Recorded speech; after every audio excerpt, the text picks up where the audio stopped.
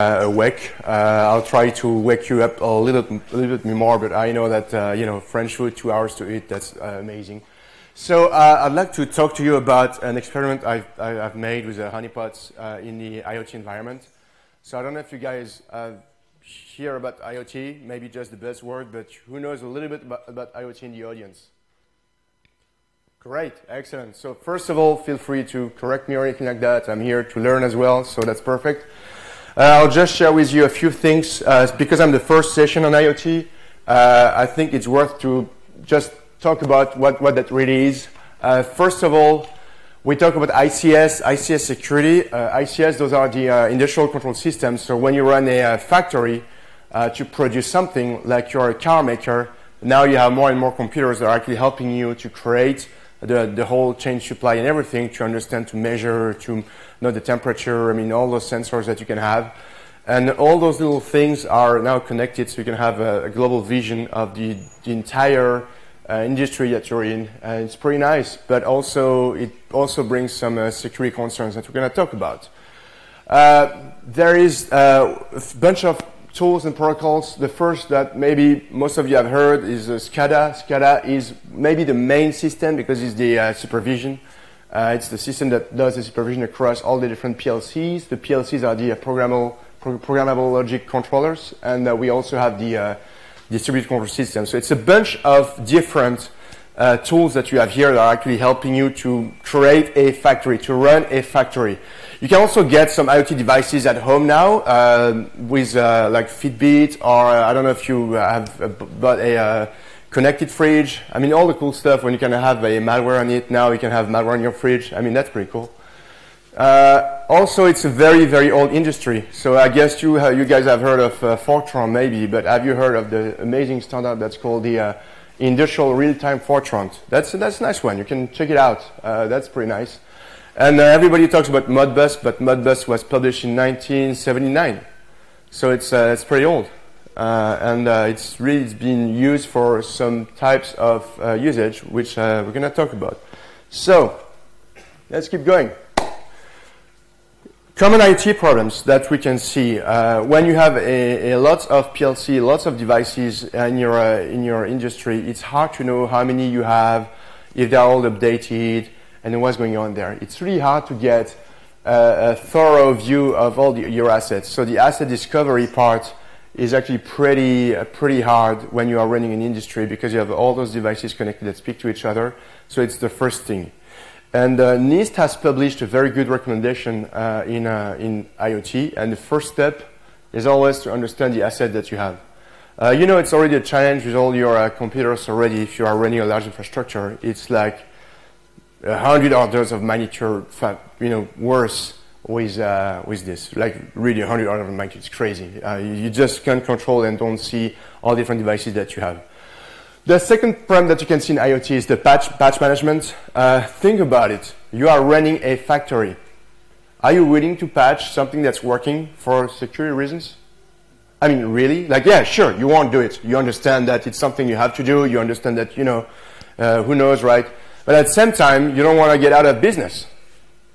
You don't want to lose millions because you just did an update that didn't work. It's not like you can run something in a VM, update, try out, say, oh yeah, it works, now you can just move on, right? No, it's not like that. It's a real production environment. So the update here is maybe one of the biggest challenges. It's really, really tricky to update a system that's working very well in an industry where you have no way to return if you fail, and if you can just crush your business. So that's also one thing.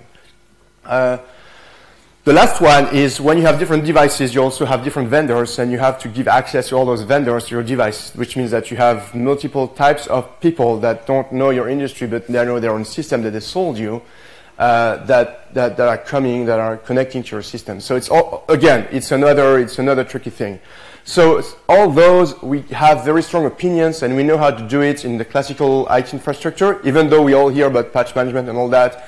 It's still kind of hard, but it's really nothing compared to what you have to do in IoT. All those different things have a level of challenge that's really orders of magnitude harder in the IoT space.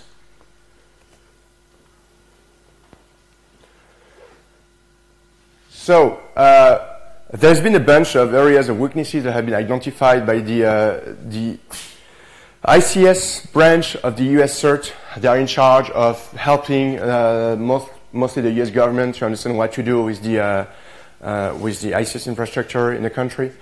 They just went pragmatically with the reports that they had from federal agencies or organizations that report to them stuff, and they just share to the public, all right, across everything that has been reported to us, the main area of weakness is the boundary protection. So it falls back to what I was saying earlier on understanding your assets. You have to understand your boundaries, like where are things and which vendors access to what, and that stuff that vendor access to. Can he have a jump into another part of the network? And all those are very, very sensitive things, and this is one of the main area of weakness. The second one is the least functionalities. Make sure that the device works as intended and that it doesn't do more than, and that the things it will do will not actually go against the security of the infrastructure. The third is classical things, just identification and authentication. It's very common to see in the IoT space that one login is being shared across multiple people.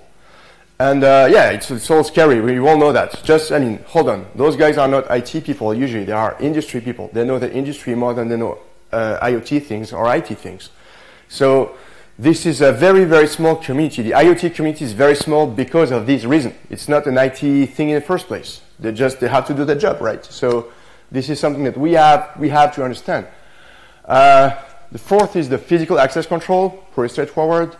And the fifth is the audit, the analysis, understanding what's going on, and that's also one of the areas of weaknesses. It's the fifth, but they have like 20-ish, but this is the top 5 that they have identified and that they are looking after. On the other hand, NIST has proposed a way to address this. Like, how can you address those different areas of weaknesses? So they proposed something that I like very much. It's a bunch of steps where you first start to categorize your system information. You want to see where things are and where and who has access to what. So that's step number 1. The second is select the security controls. It's understanding which machines you're going after. Like, those things are critical, so I'm going to look after those things. Those things are not critical, so I don't care. I don't need to get there.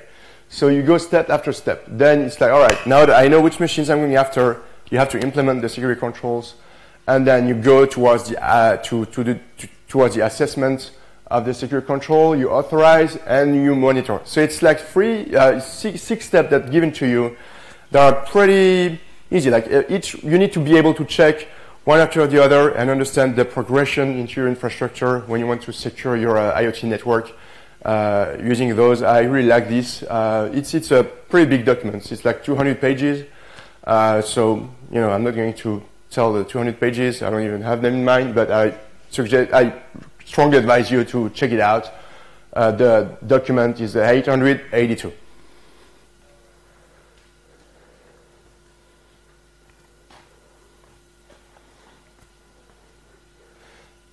So now, I've been playing with a honeypot, which is called GasPot, a gas station experiment. So it's been released at Black Hat like 3 years ago now, and they took an assumption that's pretty simple. A few years ago in Puerto Rico, there's been a huge fire in a very small town of Puerto Rico, and people were wondering why and how come, what happened. And what happened is that there is the gas tank that overfilled with gas, and then the gas was leaking out until the gas found a source of ignition and started a huge fire and destroyed the entire city. So it sounds like, all right, this is not it doesn't seem like a security issue, right? But now some people have found very funny to start to connect gas stations to the internet. I mean, all right, sorry. Well, I mean, the benefit from that is, of course, you can remotely understand how full your tanks are and everything, right? I mean, there is a benefit from this. At the same point, I mean, really connecting a gas station to the internet and nothing can go wrong here? By the way, I advise you to follow on Twitter the Internet of Shit account. It's amazing. You have all those different things that they are trying to do on the internet, and it's like, why? So it's a great presentation about this experiment. I will just go a little bit further on this. because I think it's interesting to understand one of the very specific industrial use case. So in the Honeypot project, we've started a bunch of tools, and one of them was started by Lucas Ritz in 2013. He worked on a way to create a honeypot for IoT systems with a templating system. So you just create a template about how your things looks like, and your honeypot will read that template to simulate the service and start to see what's going on.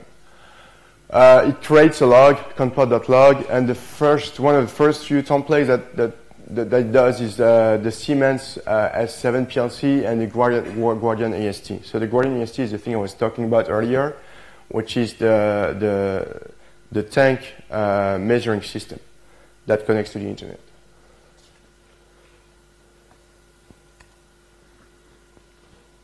So this is just the example of the Guardian AST template. You just define your device, you get the vendor and product information, and then you get into more details. You explain which port you're listening to, which protocol, and what are the services that you're providing. So it's like, all right, now I'm giving to the user back those different key values. If you do a listing of the product, you will get the different products, and also how much gas do I have in my tank. It's just going to give you some random values. So anybody who is actually scanning the internet and searching for this kind of device, they will think they are in a gas station on a Guardian AST. So Nmap has written a script to actually be able to just scan for this kind of device. So if you run Nmap on the internet, you can find a bunch of them. And this is how it looks like. So you just run, it's an NSE script. I'll give you more details, but it's the kind of output that you get when you connect to this kind of device on the Guardian AST.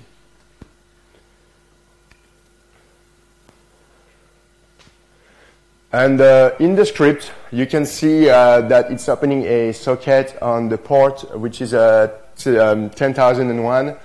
And it's running the command, so you can see the first command, it's I2000. That's the command to actually get the gauge and how much gas you have per pump.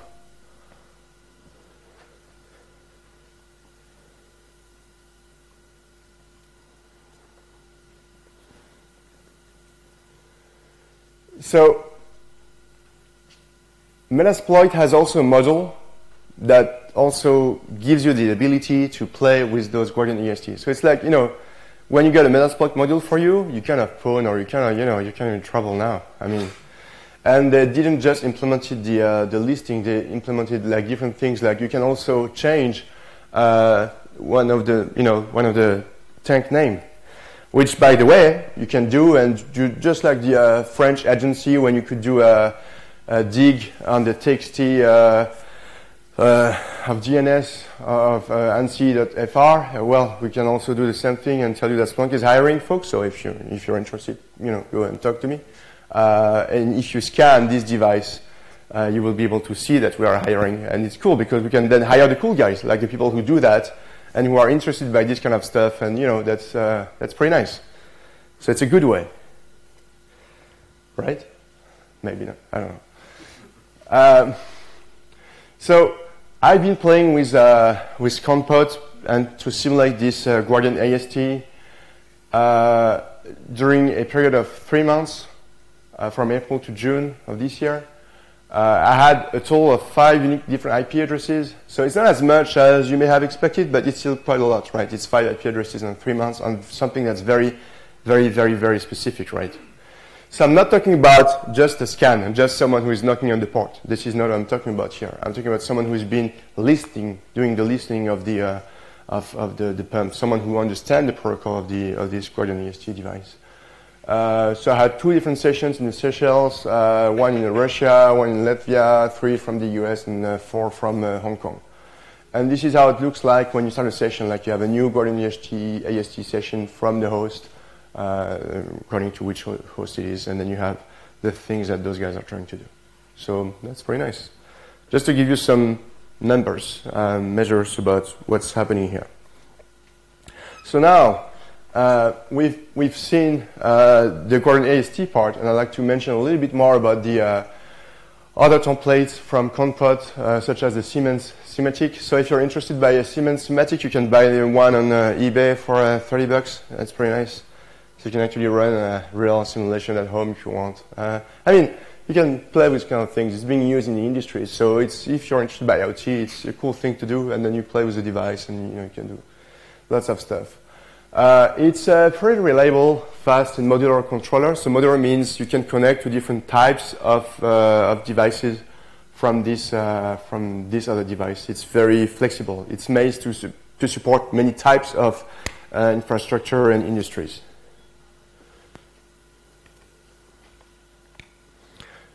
So it's interesting because this kind of device is able to communicate through a variety of entry points. And as we know in security, the more entry points you have, the worse. We won't say the better. The worse. You have more ways to get in. So you would get different interfaces, such as the point-to-point interface, PPI or MPI, or AS interface, or WAN, or the famous protocol Profibus. I mean, you have a bunch of ways to access to that machine here. And as I said, more ways, the worse it is from a security point of view. And also from a protocol standpoint, you have a bunch of protocols. You know some of them, FTP for sure. A secure way to transmit files. Emails, same thing, secure way to transmit files. I mean, all those different protocols that are being used. And again, same thing. Every protocol has weaknesses, and the more protocols you have, the worse it gets. All enabled by default, of course. So when you run this kind of honeypot, it wasn't longer than 3 hours later that I had some people trying to just knock on my Siemens with those very specific protocols, like IPMI, Modbus, and everything. So it's not just someone who is scanning here. It's really someone who is doing a transaction, who is getting some SNMP on that very specific string here because they're really targeting this device here. I mean, that's very, very, very targeted. So I was surprised. I didn't expect to have something that was that targeted, that fast. And I was even more surprised with the Guardian AST part because it's even more specific than the Siemens, which is a little bit generic, but still. So there is some real activity going on here. It's happening, so better be prepared. On the timeline, you can see here during the day, well, the image is a little bit small, sorry for that. But you can see, you have a rough idea of the activity. I use the log function because the peak is on the right. The bar just before the last one is like around 4,000. I had like 4,000 connections in 1 hour. So that was pretty quick. Like the first S7 frame came after 3 hours of starting the honeypot. And if we remove on purpose the HTTP and SNMP to get people retargeting IoT devices, S7, I had 10 established connections, Modbus 518, and IPMI 47, which is pretty big. Modbus, yeah, everybody hears about Modbus. It's a very generic protocol for all the IoT things. But if you talk to S7, it's specific to Siemens. So that means you have people targeting those types of devices on purpose. All right, so that's it. Thank you. I wanted to give you a rough introduction of IoT. Make sure that you're on the page. I know there's 2 other talks on IoT right after me. So this was mostly an introduction talk and just sharing some experience with Honeypot, if you have questions.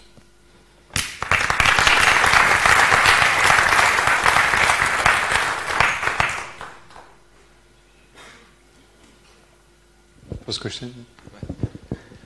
Based on the IP addresses that connected to your honeypot, did you try to not hack back them, but to get more information about the IP address? Was it real attackers or just probably security researchers doing the other side work?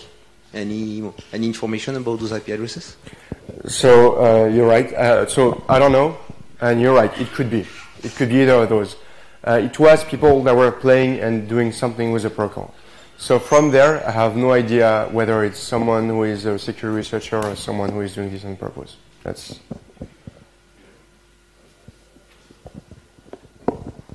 just regarding Honeypot and so on, it's very interesting that at least people are trying. I remember you're all founder of the Honeypot project that was basically looking at honey tokens. Did you think about putting, for example, in SNMP and stuff like that, additional honey tokens, like leaking additional information and then to see where up they want to go? Because, I mean, the IP address that you show is from Carinet.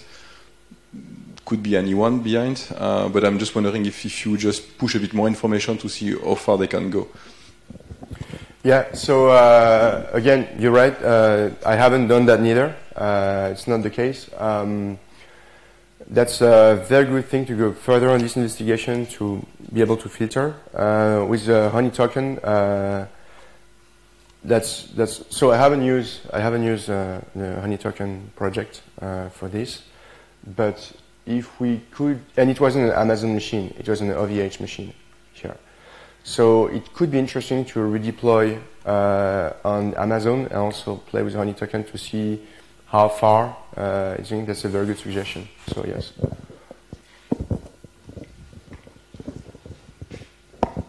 Thank you for the talk. Do you know if you are listed on Shodan and if there is any impact of the visit you had on your Honeypot? So that I checked, and I checked last because I didn't want to check first and then know that because I checked, I had Shodan and started to talk to me. So I checked and I wasn't when I checked. I wasn't after 3 months.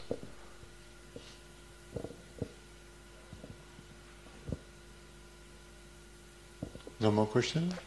We have time. Okay, thank you again. Yeah, thank you.